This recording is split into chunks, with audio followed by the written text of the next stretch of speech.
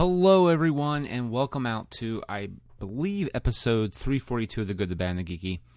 I'm your host, Nick Nitro, and before we begin with our guest, Rachel Phillips, who wrote Sarajevo 1914 for the Young Writers Mad Lab, just a little quick FYI, if you'd like to see some of our fine sponsors, the people that keep this show going, please check out our show notes over at gbgpodcast.com.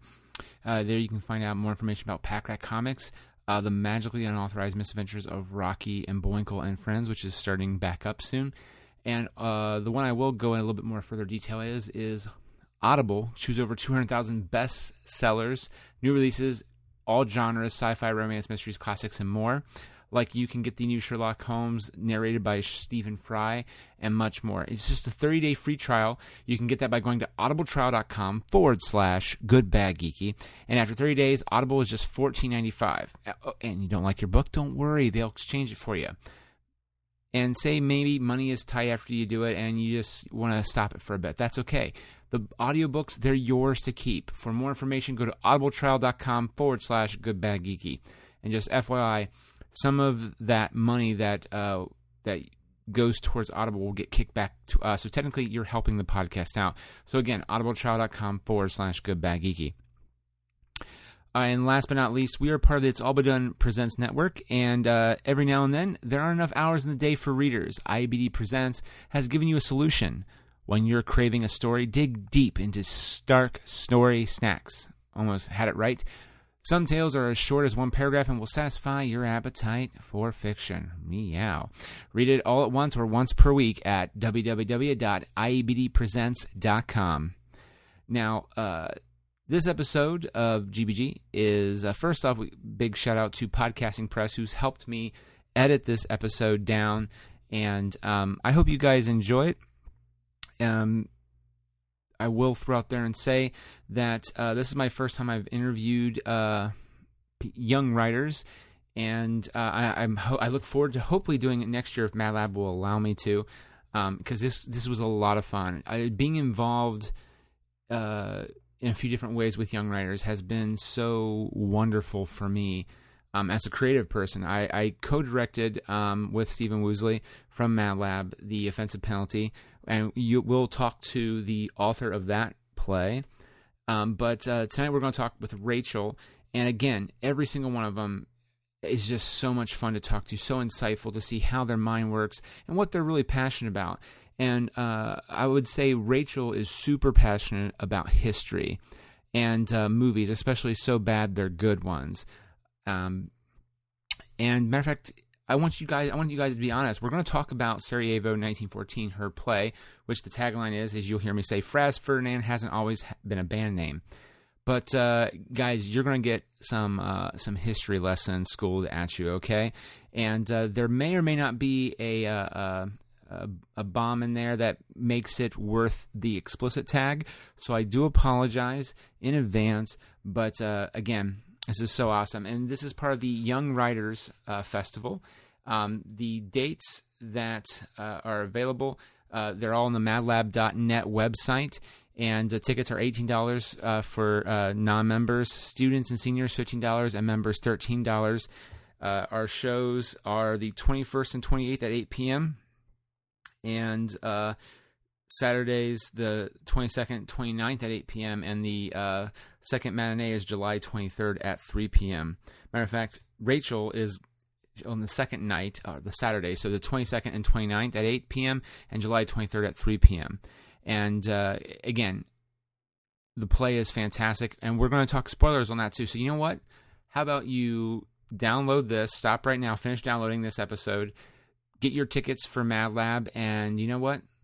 Once you get done watching the episode, pop this on the way home or, the very next day and get a history lesson. All right, everybody, enough of me talking. It's now time for Rachel from Sarajevo 1914 on The Good, the Bad, from Sarajevo 1914.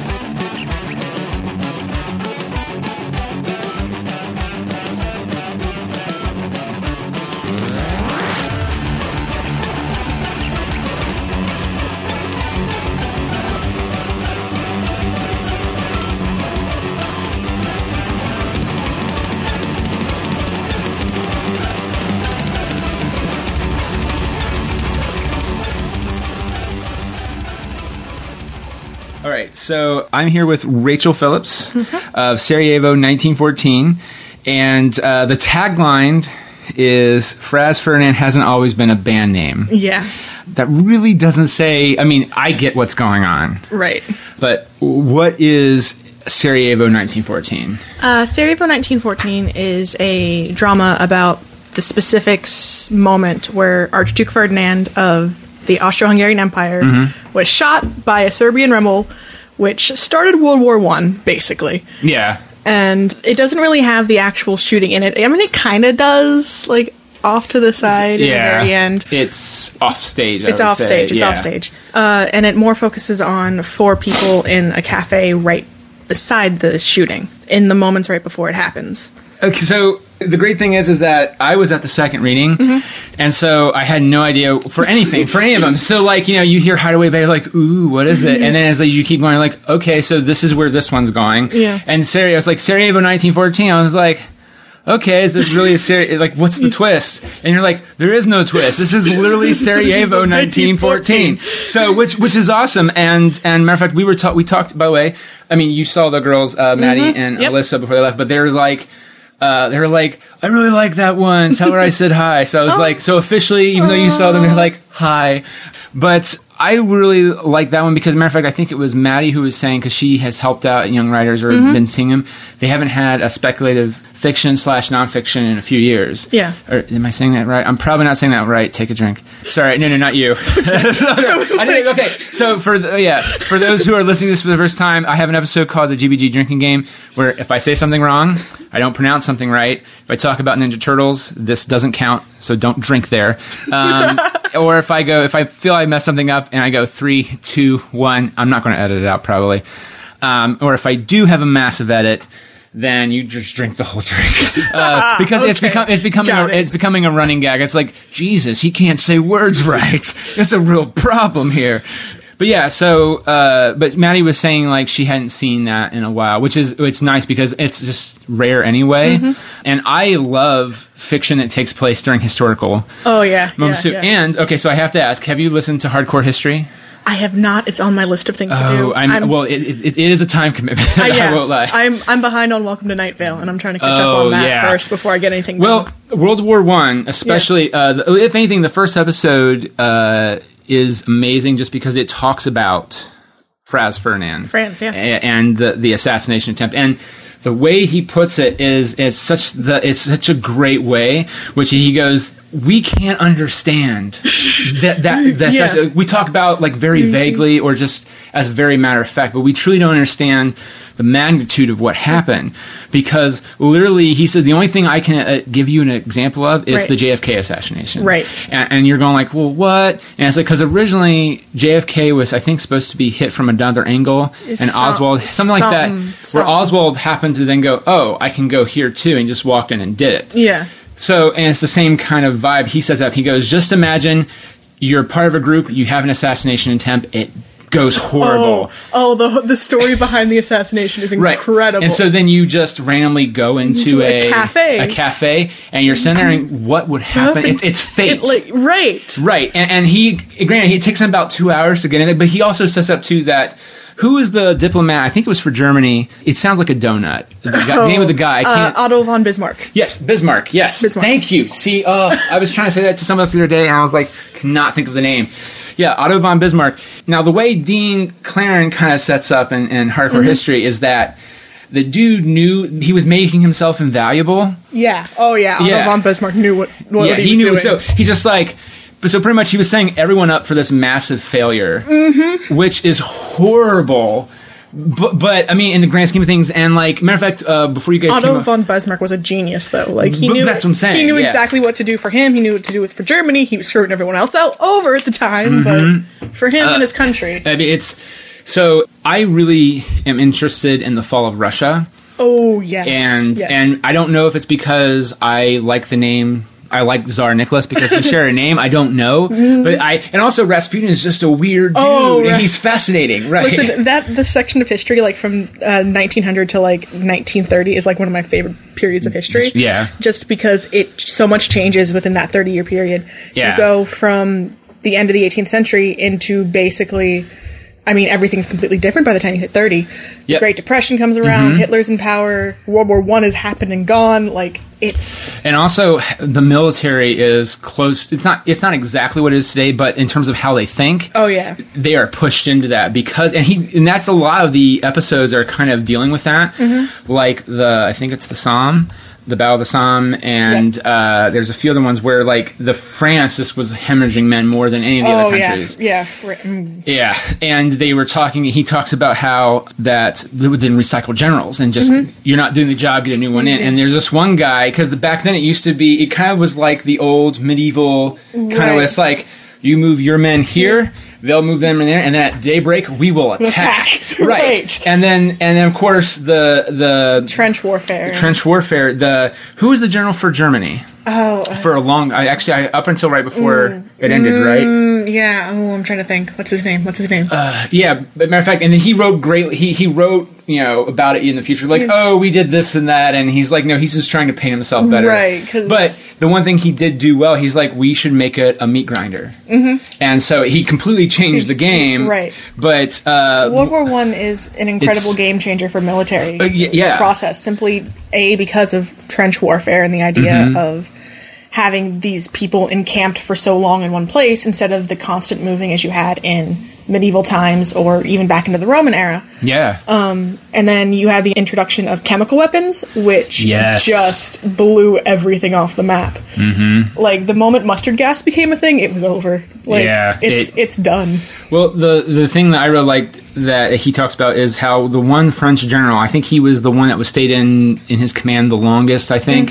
He actually got tired of getting reports back from the front and going like, well, that's not, just take me out in the car to the battle. And so he was getting live representation. And so then he's like, now report to have him do this. Yeah. And because apparently Germany was kind of already doing that, but not really. Yeah. Germany was like a little bit ahead of everyone else. The problem was Germany didn't have the funds to support the war effort. Whereas the other side of the war, England, France, Russia, America, basically showing up, had these huge infrastructures. Well, I mean, Russia less. I was going to say Russia. Russia less so. Like Russia felt. Tsar Nicholas felt he did, but Russia kind of fell apart. Like America, which is like this quickly industrializing country, has this huge support system, and they don't actually commit troops until the very end of the war. But they were still throwing ammunitions and weapons and everything they could to help the fight against Germany.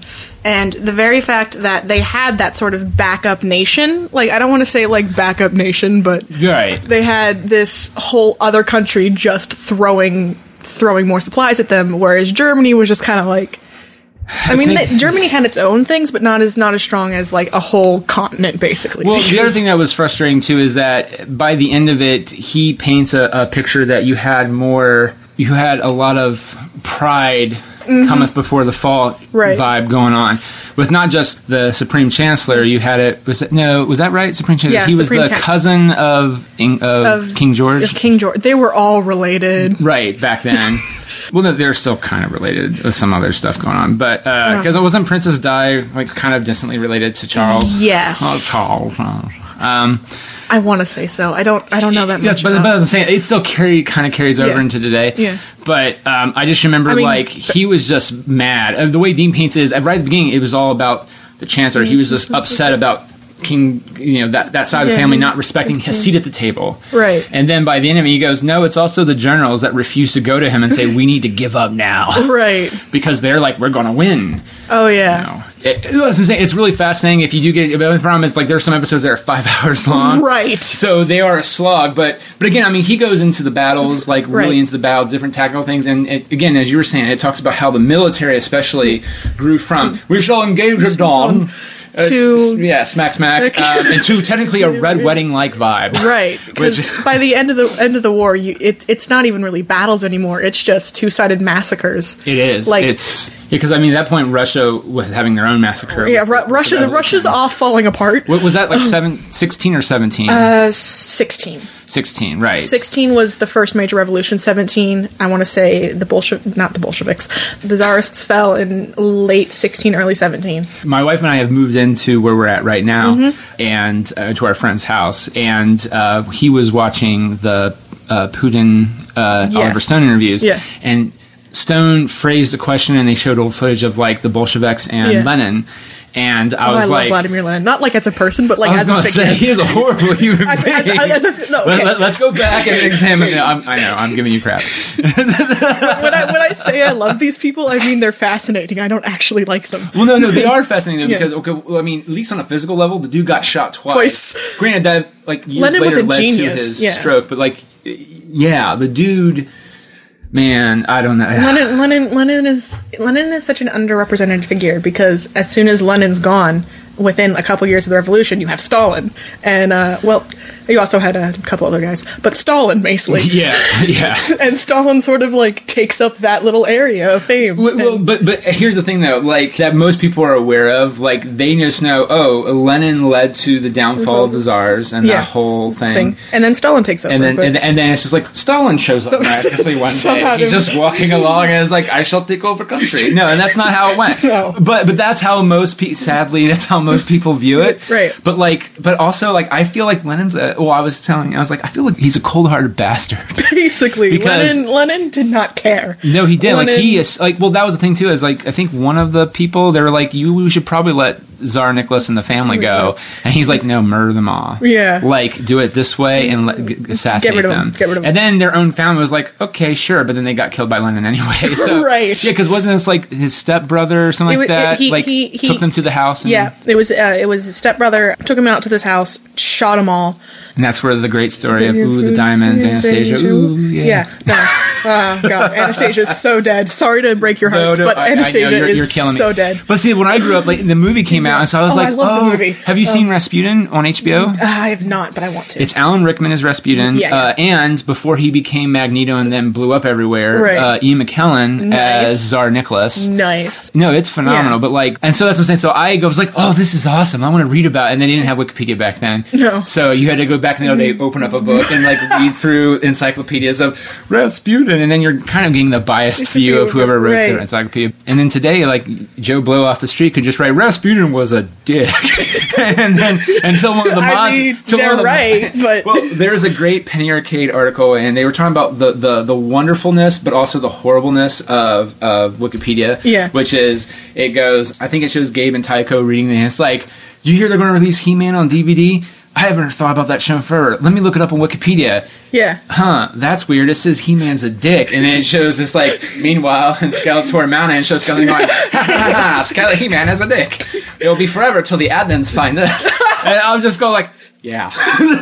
Granted, they're a lot better at it now. Oh yeah, like at this point, like there have been studies done that like most Wikipedia articles are close to, if not like matching the accuracy of like the Encyclopedia Britannica, which is amazing. And like, okay, admission time. I used to edit Wikipedia like on in like my free time. So what stuff was it? Was it history stuff? It was mostly history stuff. I did a couple of literature based things just because I used now, to be is some of that stuff still on the page? I don't know. Well, you should go back. You should totally go back and just check. I need to. Because you were like, I did that. Now, granted, admin cleaned it up, but I did that. I used to have a lot of free time on my hands, and so sometimes I'd go into like Wikipedia articles and I'd find things that were blatantly wrong. Or like missing some cool information that I knew and could source, and so I just... It's like, Lenin was a dick, but he is a very admirable person for what he did in history. But he is still a dick. I mean, actually... No. Yeah. Well, but I mean, it's interesting how he took... I just remember my first day. Again, I didn't stick with college, but hear what I say, but not what I do. But my first day of political science, he's like, I'm here to tell you that communism is good. And I'm like, boom! And I'm like, wait, what? And he's like, no, it's horrible. But in theory, it's great. But here's the thing. Human beings are horrible to each other, so it'll never work. And I'm just like, what? And I was like, oh, you mean it's like a utopia? Yeah. What? Yeah, and then it's just like, but people are shitty to other people, and so at some point it's going to collapse. Yeah, and of course Lenin didn't properly. He's like, let's save everybody by murdering them all. That's kind of almost like what he did, and then Stalin took that and turned it up to 5. You like history stuff? Have you ever Eddie Izzard? You ever seen Eddie Izzard's Dressed to Kill? Sounds familiar. He is a comedian that he's a trans. Wonderful. So he does all his comedy in his full garb, dress, and makeup. Wonderful. And 10 out of 10. Good job. Oh yeah. But matter of fact, it's hard for people because this came back in I think 2004. So okay. it was like I just remember my dad was like, "What are you watching?" Because I lived with him at the time, and I was like, "This is really funny. You should watch it." And he's like, "But it's a guy in girls' makeup. Why?" I was like, "Because that's how he." I don't know. Just watch it. It's fine. And then he was like, "This is really funny." But but he really goes into history stuff. Yeah. Sometimes, and one of the things he's like, Napoleon killed this many people. He is bad. Poi killed so many of his people. This is bad. Stalin, he killed massive amount, millions and millions of people, and everyone's okay with this. Right. You're right. And I was just like, yeah. And he also has another funny bit too, depending on your viewpoint. He's like, guns don't kill people. It's just that loud sound they make. Which I was like. No, that's but he really goes into history, and I really like if you get a chance, he really goes into some of that stuff. Matter of fact, we saw him when he was at the Palace. Nice. He has dyslexia really bad too, so it's hard for him to remember things. But yeah, no, he talks about he talked about King Charles because he will take his original stand up and he will test it out by kind of morphing it slowly until he memorizes it, and then until it's its own unique thing. But you can see traces of the original show. Or the last few. Yeah. But he goes on this weird bit about King Charles I. Do you like Python any? Monty Python. Oh, I love Monty Python. Have you heard Monty Python sings? Yes. The Oliver Cromwell is one of my favorite songs. Oh, and I don't know why. I'm just like, but it's such a, because I'm learning and it's like, it's kind of making fun of Oliver Cromwell. So I let my wife listen. She's like, first off, I realized this is a poor example. She is not a fan of Monty Python. Ooh. But I know. But hey, she likes Star Wars and half the other crap I like. So I can't give her too much crap. But no, I'm just like, no, it's funny because he's kind of a dick. Yeah, and I was like, poor King Charles laid his head. Oh, again, King Charles is kind of an idiot too, right? Yeah, he's like, I'm going to get the country back because God made me in charge. Yeah, because on the guillotine or whatever, he's just like, God's going to save me because I've been gifted from God. Yeah. Well, the stand up that Izzard did was he's just like, meanwhile up in heaven, the guy's like, are you done? I got a thing. I gotta go down to. Jesus, come here. I can't work the iPad. It updated. Okay, Jesus, Dad, you just gotta zoom. Is this where you want to go to England? What's down in England? Oh, look, the crowd. It looks like the crowd's disappeared. I wonder when the execution is. And then he comes in like King Charles Homeland going, where's that for you? Stuff like that. Right. So I was just like, yeah, he does stuff like that. It's really funny. And he also talks about, he covers all kinds of stuff from history. Yeah.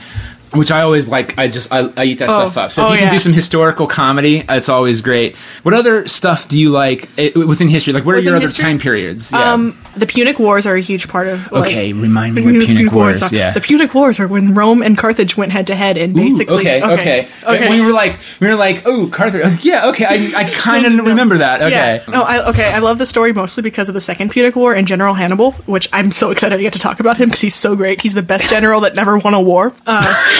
Well, that's an interesting take. Tell me more. I would like to subscribe to your newsletter. Basically, for those of you who don't know, back a long, long time ago, I can't remember when, in the BC years. Before Charleston Chew. We got it. Yeah. But Rome was mostly confined to Italy. It had some areas of Africa and most of the Eastern Mediterranean. And Carthage was an empire based in Spain, which had most of the southern... And Portugal, too, yeah. Like the Portugal, Spain, France, a little bit of England, not much, and then like Morocco. Well, okay, so Rome and Carthage hate each other. They hate each other. Why do they hate each other? Mostly just because... is it like a pride thing? It was a pride thing. Okay. There was a little bit of like tension in like Africa over colonies and their own settled territories. Africa and colonies. But like they hate each other. Like there was a Roman senator, I think his name was Plutarch? No. Something. But he used to end every speech with the phrase, and I believe Carthage should be destroyed. It didn't matter what the speech was. He could be giving a speech about, like, making a new aqueduct, and he'd still end it with that phrase. Like, that's how much they hated each other. So the First Punic War is fought over this little island It was like owned by Carthage. Rome, a group of Roman soldiers took it over. Carthage was mad because they just lost an island. And then Rome was like, sucks to be you, except then those Roman soldiers like stopped paying homage to Rome and like tried to make their own nation. So Rome was mad now. And so they kind of like end up going to war over this island, basically. And it is the bloodiest conflict that the world has seen to that point. And we were talking about World War One earlier and World War Two. Yeah, there are some nice parallels here if you want to keep up with it. Oh, God. It is the bloodiest conflict ever known to man. At that point, it encapsulates most of the known world. Mm-hmm. I mean, sure, the Americas are off doing whatever they're doing. The world does not revolve around the Americas, okay? I mean, kind of right now it feels like it because horrible things are happening, but depending on your viewpoint, of course. But I mean, like, Asia and the Americas and most of Africa is doing whatever. But, like, the main, like, hub of, like, Western civilization is thrown into this war. And Rome kicks the shit out of Carthage, basically. Well, they're Rome. Yeah. So now, so was the general? Was he with Carthage? He's not here. Hannibal is not part of it. Here. Okay, Hannibal's father is there, though. Hannibal's father is a Carthaginian general. Okay. And so you've answered the question technically by answering another one. Okay. He's a Carthaginian general, and he loses, obviously, because sucks to be Carthage, I guess. In Rome's peace treaty, basically they make Carthage like fork over the last bit of Africa and like a whole bunch of money, and they're like, you have to cut down your army very, very small and exile all your generals. Okay. So Carthage, afraid they're going to get absolutely destroyed, agrees. So Hannibal's father gets exiled into the western part of Spain, like northwestern part. In this parallel to World War I, World War II, Carthage is Germany. You don't say. You don't say. So Hannibal's father ends up taking a small army of people that left with him, taking over a bunch of silver mines, and basically making himself a silver baron, and muscles his way back into Carthaginian society just by like having a bigger army than Carthage. So he basically forces his way back into Carthage. But he is so mad at Rome. Because Rome basically took everything from him. He hates Rome for what it did. So he literally, I swear to God, makes his two sons, one of which is Hannibal, swear a blood oath to destroy Rome. That was a mistake. I mean, in retrospect. It's a mistake. So he ends up putting his sons into the Carthaginian army, and through their own prowess, end up rising to the rank of generals. It was given to them at a very base level, but then they worked their ass off to get to where they were like mid-level officers, and then but still boosted their way up. They weren't just like crowned. Yeah, like Hannibal's dad was just like, "Here you go, son. I'm getting tired of doing that over there. Why don't you take care of the dealership for me?" Right? No, they worked just a dealership in this scenario. So eventually, at some point, Hannibal and his brother are like the two most powerful generals in the Carthaginian army, and Hannibal hates Rome because of his father. Now, does he hate it because of his father, or just what his father has instilled into him? Mostly. Okay. Are there other things that have influenced his decision? I mean, there's been a few, like little tiny things, but nothing as big as the blood oath. I kind of cut my hand, and I don't want to kind of go back on that, because then I have this weird scar, and I have to explain why it's there. Carthage and Rome get into this argument over a plot of land in Africa, I think. And I think it's basically Morocco. Oh, Jesus. And Rome is basically back around. Rome, they're arguing about where the border is, and Rome, because Rome is like, we should have more land, and Carthage is like, no, this is the one area of land you let us have. It should be ours. Yeah, it's like an argument over like the placement of a river. Like it kept blowing up and blowing up. Yeah, until eventually Rome is like, all right, we'll fight this, because Rome is like, we're gonna kick their ass again, and General Hannibal is like, this is my chance to fulfill the blood oath my now dead father, because his father had died by that point, had instilled on me. So he's like, all right, let's go.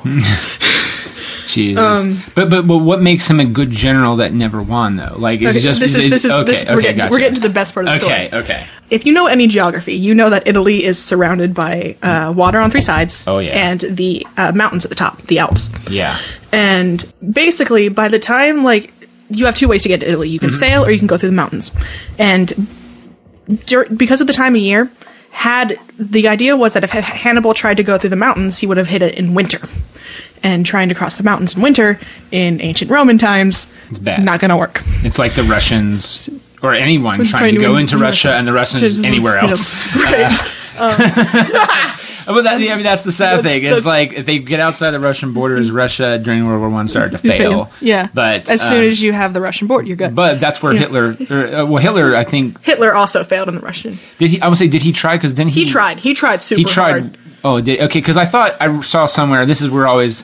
There's tons of historians say different things. Yeah. Where I thought someone saying like Hitler tried maybe a few times and he realized, oh, Napoleon failed at this. I'm not going to try it anymore. Oh no, or no, he kept trying and failing. Hitler tried so hard to get Russia. That's because Hitler's a dick. Yeah, the worst dick of them all.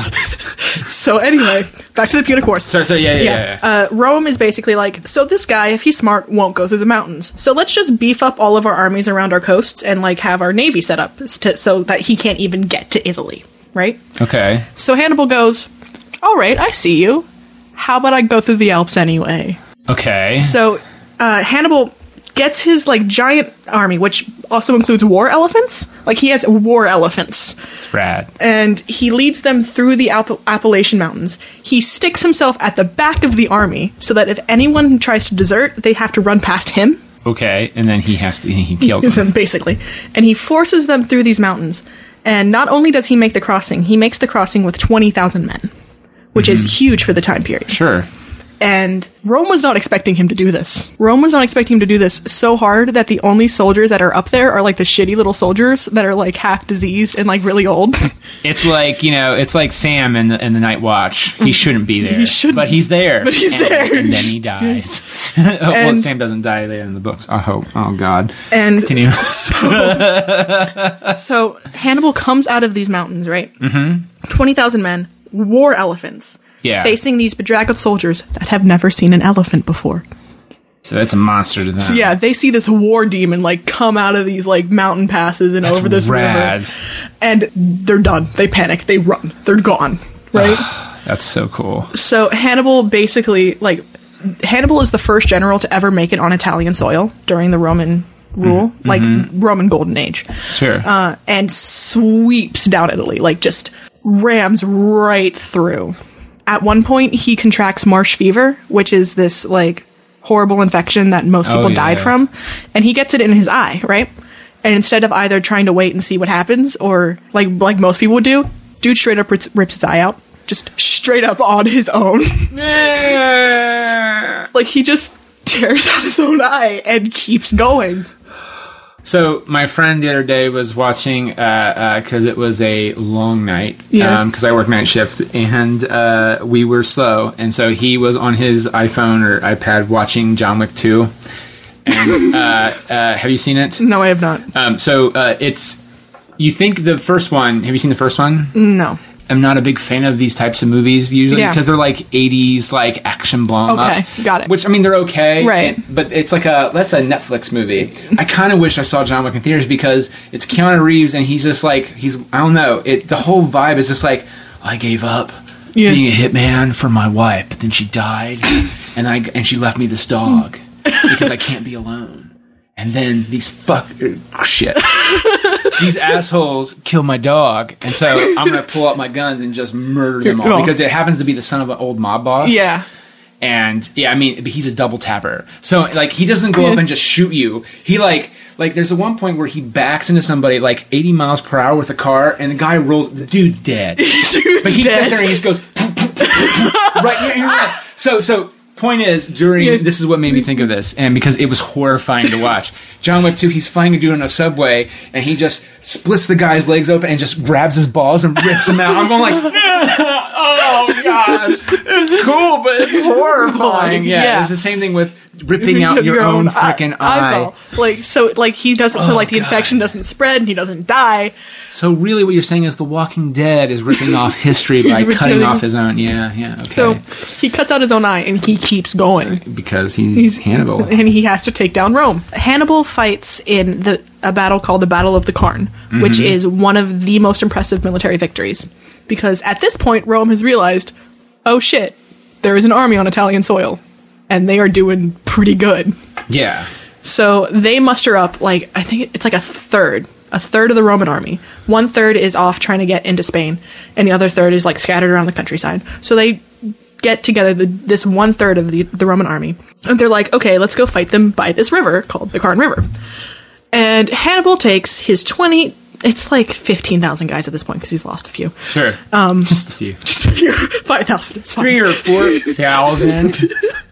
He takes 15,000 men up against one third of the famous Roman legion and wipes them out. That's rad. He pins them up against, like...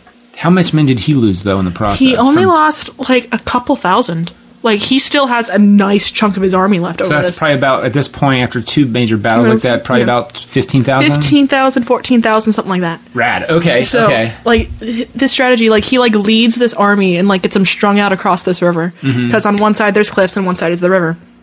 He gets his army all strung out, and he basically just, from the distance, pot shots. Just... With his bad eye, too. With his bad eye. It's like, I'm left-handed, but my left eye got ripped out. So it's all good. But I'm still a badass.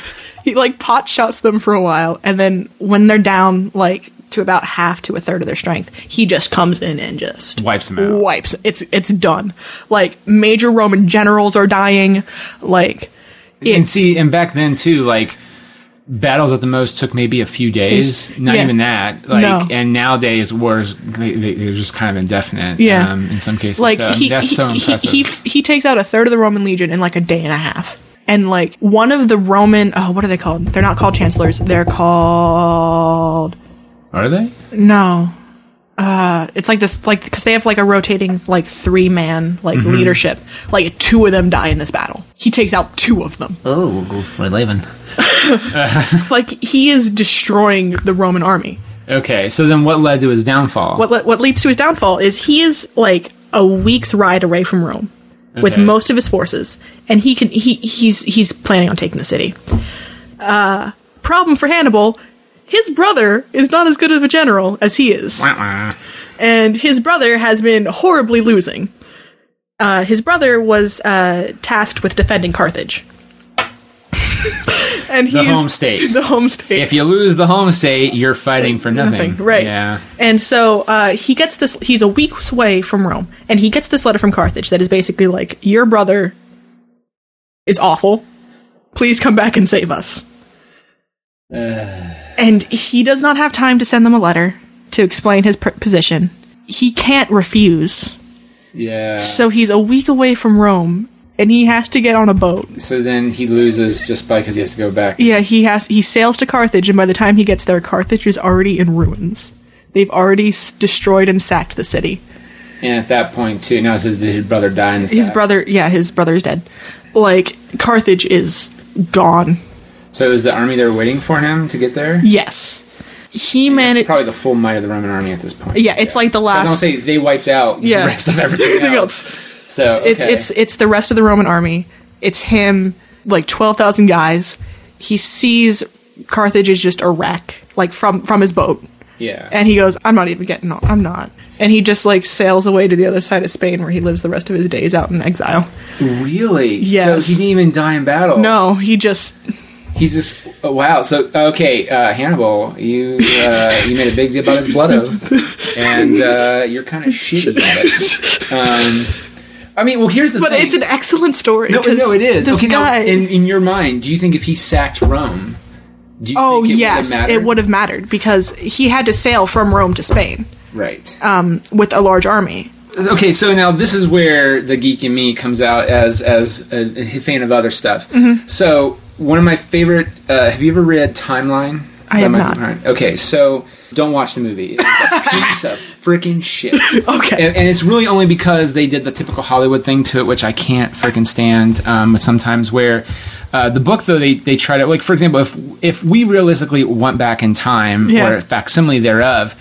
we would have no idea what the hell they're saying, even in England. Yeah. Because it's a completely different version language, of... Yeah. Like, even Shakespeare itself, they said, is actually a very more... American style of speaking for the time. And you're just like, wow, that's Yeah. insane. So one of the things they have is they have a translator that will help you. And matter of fact, you have courses where you Charles speaking. It sounds more like the Cockney, like Brad Pitt and Lock, Stock, and where you just can't understand what the hell he's saying. Right. But the really interesting thing, though, is that what I really find interesting is that they talk about absolutes. And moments in time that are fixed, and Shooting of Archduke Ferdinand. Okay, but honestly, that's a good example. Yeah. So Hitler is another good example, and actually, Crichton took a lot of his cues from Hawking in the history of time and how he believes, because quantum mechanics is time travel technically, and he also just goes, look, we as a society are like Back to the Future. That's how time travel works, and it's not. He's saying that there are multiple iterations of things in time where little things happen, but through all of these parallel, where there are fixed moments that you cannot change. For example, you cannot change Hitler taking power. Because if you did, because remember, that's the joke. I'm going to go back in time and kill Hitler. So say you do that. Guess what? Someone who's just as bad as Hitler is going to take his place. So all the same stuff's going to happen. It's just a different name. Right. So if you would go back and kill the guy from delivering that letter, that could be a fixed moment in time where Hannibal will still, for whatever reason, go back to Carthage. And so, but I'm saying, as a fan of history, do you feel that would be the case, that would be a fixed moment in time? I feel like it probably would, simply because a lot of modern culture is built on the fact that, like, culture of Rome. Yes. And if Hannibal had gone and taken Rome out, instead of, Roman architecture and all the ideals we got from them, we'd have Carthaginian. We wouldn't have these Roman pillars. We'd have, like, Carthage. Like, they had a thing about domes. Like, even, like, something as simple as that. Like, architecture would be different. I don't even know. It was like, Stephen King has a thing about domes. He wrote a book about it, but that book is awful. I read the entire thing. I heard because a lot of everyone was like, it's a new Stephen King book. And it wasn't announced, and everyone was like, oh, it's pretty not a good book. It's not a good book. I read all, like, 1,300 pages. Don't do it. Anyway. Thank you, though. There you go, everybody. Do not read Under the Dome by Stephen King. Because, like, the Romans spoke Latin. And Latin is the base language from most Romantic languages, such as English. Have you ever seen Rushmore with Wes Anderson? Yes. Yeah, he has that line. He's like, why Latin? It's a dead language. And then she's like, I like Latin. And then he goes up and he's like, we're going to save Latin. It's a Romantic language. Sorry. But, like, Carthage had its own spoken language. Yeah. So, I can't remember what it's called. I didn't know that. That's awesome. Yeah, they did, like, they spoke Latin because obviously they spoke Latin, but their main language was something different. So had, like, Rome got destroyed and not gotten the chance to, like, proliferate as much as it did, we would have a completely different language base. But that's what I'm saying, though, is that in your perspective, because Rome is so prevalent, do you feel like that Carthage would have rose up and still won technically in long term, or do you feel like it would still be Rome? Because I guess that's what I find fascinating about, especially with history. If I feel like if we're going with this, like, fixed time theory, if Rome was to have fallen, what probably would happen then instead was they would have, like, basically assimilated Roman culture into their own, and Roman culture still would be prevalent. It would just be, we just know it as Carthaginian instead of Roman. Gotcha, but it would still. But then scholars would probably at some point go, it's still tied into Rome. Yes, and so then they'll still call it Rome. It's still. So it would still be a thing. Fascinating, just as much as the actual history. Okay, so are you going to go into want to be a historian? I'm thinking maybe a minor. What's your major then? Writing? English. Yes, English? Writing. Okay. Creative writing focus. Words are good. Words are fantastic. Words be good, y'all. So what made you get into writing? Because, I mean, you are, like me and the Ninja Turtles, you are take a drink. You are super fascinated with history. Like, you are, like, that is your jam. Oh, yeah. So, like, what is it about writing? And do you want to write more historical stuff? Or do you want to, or is this just like you're dipping your toe into the water because you love history as well? It's kind of more that. Like, my brain was always like, I want to write, like, fantasy is what I was wanting to do. Like Lord of the Rings fantasy, kind of Harry Potter-ish? More Harry Potter-ish, because wizards are cool. So are bow ties, by the way. Sorry, Doctor Who. I know, yeah. Yeah. I'm aware. Okay. You're like, oh God, Doctor Who, yes. No, continue. But I mean, history on its own, like, I'm not into like all of history. Like I like there are certain specific facets of it, but I feel like I could do a lot with like historical fiction. Now, do you kind of also want to do because I think it took, honestly, the TV show for people to really pay attention to the historical stuff, but George R. R. Martin would take historical things. Yeah. Technically, it's the Battle of the Roses. Yes. And it's technically what he's doing. I think that'd be more like fantasy style War of the Roses. Right. I mean, I think like that could be a cool like little mixture that I could play with. Right. Is that something that you thought about doing too, or like at some sort point? of? Yeah. Like at some point. Okay. Well, because here's the thing: like Star Wars and Harry Potter are technically, I mean, in my opinion, they're hero journeys. 100%, yes. Oh, yes. That's the typical mythological way it's of classic. Story. It's classic. It's classic. But at its base, though, I also kind of feel like it's also based around history because, at least episode 1 through 3 of Star Wars, that's to me all about Hitler taking power, and you can kind of say the same thing about Voldemort. Now. You can also say too that happened twice because the way the Fantastic Beasts, and so it becomes more of a question of what is she trying to say with both. But again, though, I've listened because I have the Stephen Fry version, not that nothing wrong with Alan. Is it Alan Dale? Whoever he reads because. Stephen Fry is the shit. Right. And so when I found out he did the British reading of the audiobooks, I was like, I'm not getting the other version. So I acquired them, and I just remember I got, halfway through the third book before I just got busy, which I need to rectify that. But they talk a lot about how he rose to power, Voldemort did. And then when I'm watching, so I've seen all the movies, though, and when you watch Fantastic Beasts, and you get into Greenwald, and you're like, that also sounds like... So, which one is she trying to say with both, or which one is it more? Oh, that's what I'm saying. I'm fascinated because she is definitely trying to make an allegory towards that. I feel like Grindelwald is more Hitler. Voldemort is more Stalin, Mao. Really? Okay. The Vietnam guy. What's his name? So, but I'm fascinated by that because I feel like that sometimes is also great.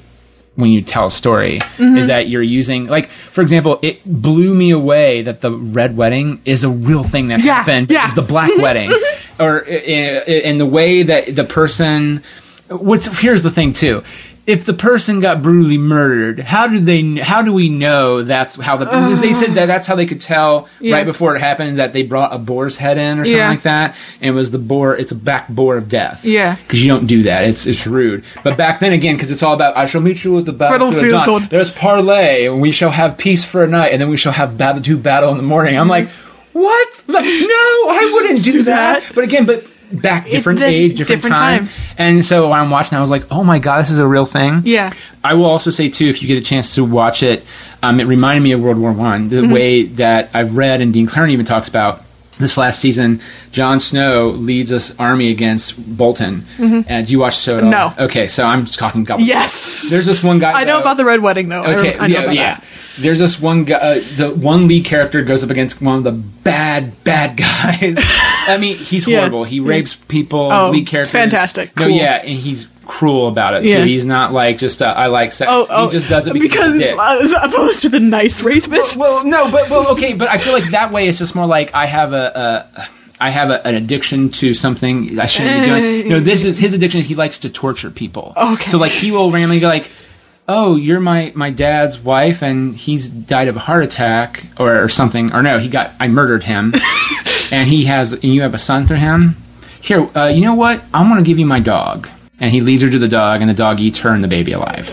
Horrifying. That's what he does it. He plays people because that's a fun thing for him to do. And so you really, and that's the other thing too, if you watch Game of Thrones, kind of like back then, the heroes don't always win. They usually die horrible deaths. And so this one guy, you're like, Jon Snow, come on. He leads this army up to him, and the point of all this is, which is I think you'll find interesting, because I started going, oh God, if this is what it was like in World War I, I had a panic attack almost watching it, which is there's a pile of bodies. Yeah. Because they're just piling up. Oh, and John has to climb the hill of bodies, and then he trips and falls into it. And so then more people, both sides, start dying on top of him. Yeah. And so then you get this, oh God, he's going to suffocate to death.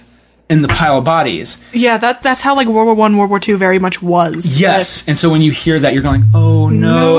But when you're watching it too, it's a very visceral reaction. So, if anything, watch it. Just watch that one. You can find it. You can go, "Oh Jesus, this is horrible." So, what other fantasy stuff that do you want to write? Are you going to some wizards? But is it like in common like? An average day? Is it going to be a play? Is it going to be just a novel? Is it going to be... I don't know. I'm playing with it. You're playing with it. Okay, fair enough. I have a very like huge fascination with like queer history as well. Okay. And like LGBTQ figures. For example, Baron Friedrich von Steuben is my man. Who is he? I've not heard of him. Okay. Yeah. All right. American Revolution time. Wow. Okay. So Baron Friedrich von Steuben, first off, he's a Prussian soldier. He is not a baron. He is the son of merchants. He just starts calling himself a baron, and everyone goes, okay. Because he's pimp. Yeah. I like that. Yes, you're not even wrong. So this man is a lieutenant colonel in the Prussian army for a couple years until they find out how gay he is. At which point they go, okay, bye, get out of our army, right? Right. And he flees to France, where he meets Pierre something or other. Anyway, boyfriends. He also ends up meeting Ben Franklin. And Ben Franklin is like, it's 1776, late 1776. Right. And so the American Revolution has started. And Ben Franklin goes, we need people to help fight our revolution. And Baron von Steuben goes, I'm a general. Which he wasn't. He was a colonel. Ooh. He goes, I'm a general. And Ben Franklin goes, cool. Go to America, meet George Washington, and help us out, right? Yeah. So he does. He decides, all right, we're going to go to America. He grabs his boyfriend and another boyfriend. He has two boyfriends at this point. It's cool. Yeah. He grabs both of his boyfriends, sails over to America, and when he lands on the shore, he gets off this boat dressed in a giant red cape. Entrances. Yeah. He gets off this boat and goes, he doesn't speak a lick of English. He hates England so much he refuses to learn the language. He speaks German, French, and a little bit of Spanish. Okay. So he gets off this boat, and in French, he's like, I am here to help you fight this war. Except he's dressed in red. Like, so he looks like a British forces. Yeah. So he gets arrested. George Washington finds out, sends a letter that's like, no, he's with us. Like, already knowing what this man is like. This is in the middle of Valley Forge, right? So he rolls up to Valley Forge in this giant sleigh with his two French boyfriends, a greyhound, cases of French wine, and in just this like huge like bejeweled cape. He rolls up to Valley Forge, where they're starving so bad they're eating their own horses. And he gets out of the sleigh. And basically what happens is, because Valley Forge was a mess. Yeah. Valley Forge was a mess. Baron von Steuben shows up and basically whips the American army into shape. Mm-hmm. He shows them how to properly camp, which, like, don't put your latrines next to your mess hall, which they were doing. Don't shit where you eat. Don't shit where you eat. Eat where you shit, but not the other way around. Ew. Basically, come on. He teaches them how to do things like use bayonets and be an army. All while not speaking a word of English, he has a series of translators, one of which is Alexander Hamilton, and his also boyfriend, John Lawrence. And then another translator is a man named Ben Walker, who... that name sounds a little bit more familiar to me. Who's Walker? Walker, you probably don't know this one. He ends up basically becoming another one of Steuben's boyfriends. One of his boyfriends dies. Pierre and Ben are just hanging out. How you doing? I'm good. I got him tonight. Sure. Basically. Maybe next time. All three? No. I'm a onesie kind of guy. I'm a Sorry. Well, some people might just, it's like, I'm cool with you doing whatever, but I'm just a you and me. Yeah. Baron von Steuben helps them fight the rest of the war. Mm-hmm. And at the end of it, Congress basically goes, cool, thanks for helping us. Here's this mansion we stole from the British. Do you want it? And Steuben goes, okay. So he takes this mansion and he turns it into a haven for young queer people, basically. Okay. So I thought you were going a different direction with that, and I was like, no, that's actually a cooler direction, really, than making it like a. I thought you were going to say it was a whorehouse for no, but no, that's cool. That's cool. He runs it with his two boyfriends. At one point, one of the sons of John Adams ends up in that house with another man. Was that the one that went Charles poor Adams? Yes. Desolate. Yeah. Him. Him. Yeah. Charles Adams. What's up? Do you know Hamilton? If you do know it, Hercules Mulligan, who was one of the revolutionary set in the first act, actually one of his sons ends up as Charles Adams' boyfriend, and they met while working for Alexander Hamilton, and then they ran off together, and then John Adams basically bullies his son Charles into coming back, and then Charles drinks himself to death. Yeah. Because John was a dick sometimes. Yeah. Well, I don't agree with him about the whole president, El Supreme President, or whatever. Yeah. That was kind of like, ooh, that's a little bad. Yeah. Matter of fact, have you seen John Adams, the show? Yes. Like, I saw that, and I went back and listened to the audiobook, which it took me forever, but it was amazing. But I just remember the guy who played Washington. It was it was a wicked 1700s burn. Right. Where he's just like, oh, and by the way, Mr. Adams, Supreme President, and just walks out and Adams already knows what he did wrong, and he's still kind of pissed about it. So he's just like, I do not believe Abigail. But Steuben ends up dying, and no. he bequeaths this mansion to his two boyfriends who live together eventually, and whatever. Do they kick everyone out of the haven and make the house for themselves? No, they keep this little haven for a while. Eventually, after they're gone, though, society sort of catches up to the haven, and it's kind of like, now that Steuben and his boyfriends aren't there to protect you, yikes. Yeah. But talk about John Adams. One of my favorite stories about John Adams. Oh, boy. All right. One of my favorite stories about John Adams is during the election of 1800, which is him versus Thomas Jefferson versus Aaron Burr. But we're mostly focused on him and Jefferson right now. Okay. Him and Jefferson were going back and forth with this election, and John Adams basically goes, he's at this party, and he's like, Thomas Jefferson is a Francophile, and if you elect him president, we'll turn into France. Yeah. So Thomas Jefferson is like, hears this and goes, okay, John Adams is a trans dude who had orgies in the White House. That's his statement, right? He just puts that out there. John Adams' response is, oh yeah? Well, yesterday, Thomas Jefferson got hit by a carriage and died. See, back then, that's how they roll. But the great thing is, though, too, which I find, is that they were still able to mend their friendship at the end, which has the coolest death in history, where Jefferson lives. It's like, no, he passed away like an hour or two ago. Yeah. Yikes. All right, so I do apologize. We are out of time. That's fine. But I do have to say, that's June. July. Are you on the first night or second night? I am second night. You are second. So you're Saturday the 15th, right? Mm-hmm. Okay, there we go. Yeah, so you guys are the 15th and the 22nd at 8 p.m., and then you are on the second matinee, which is the 23rd, right? Yes. Okay. And it's from the second reading. By the way, I have to ask before we what was the biggest change from what I saw in the second reading to what you'll see in the final in terms of writing? I'm trying to think. Was there any major changes?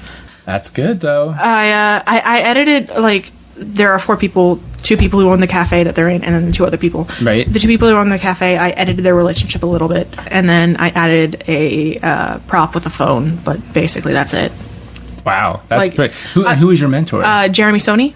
See, I feel real bad because the first draft that I had compared to the second reading draft was so different.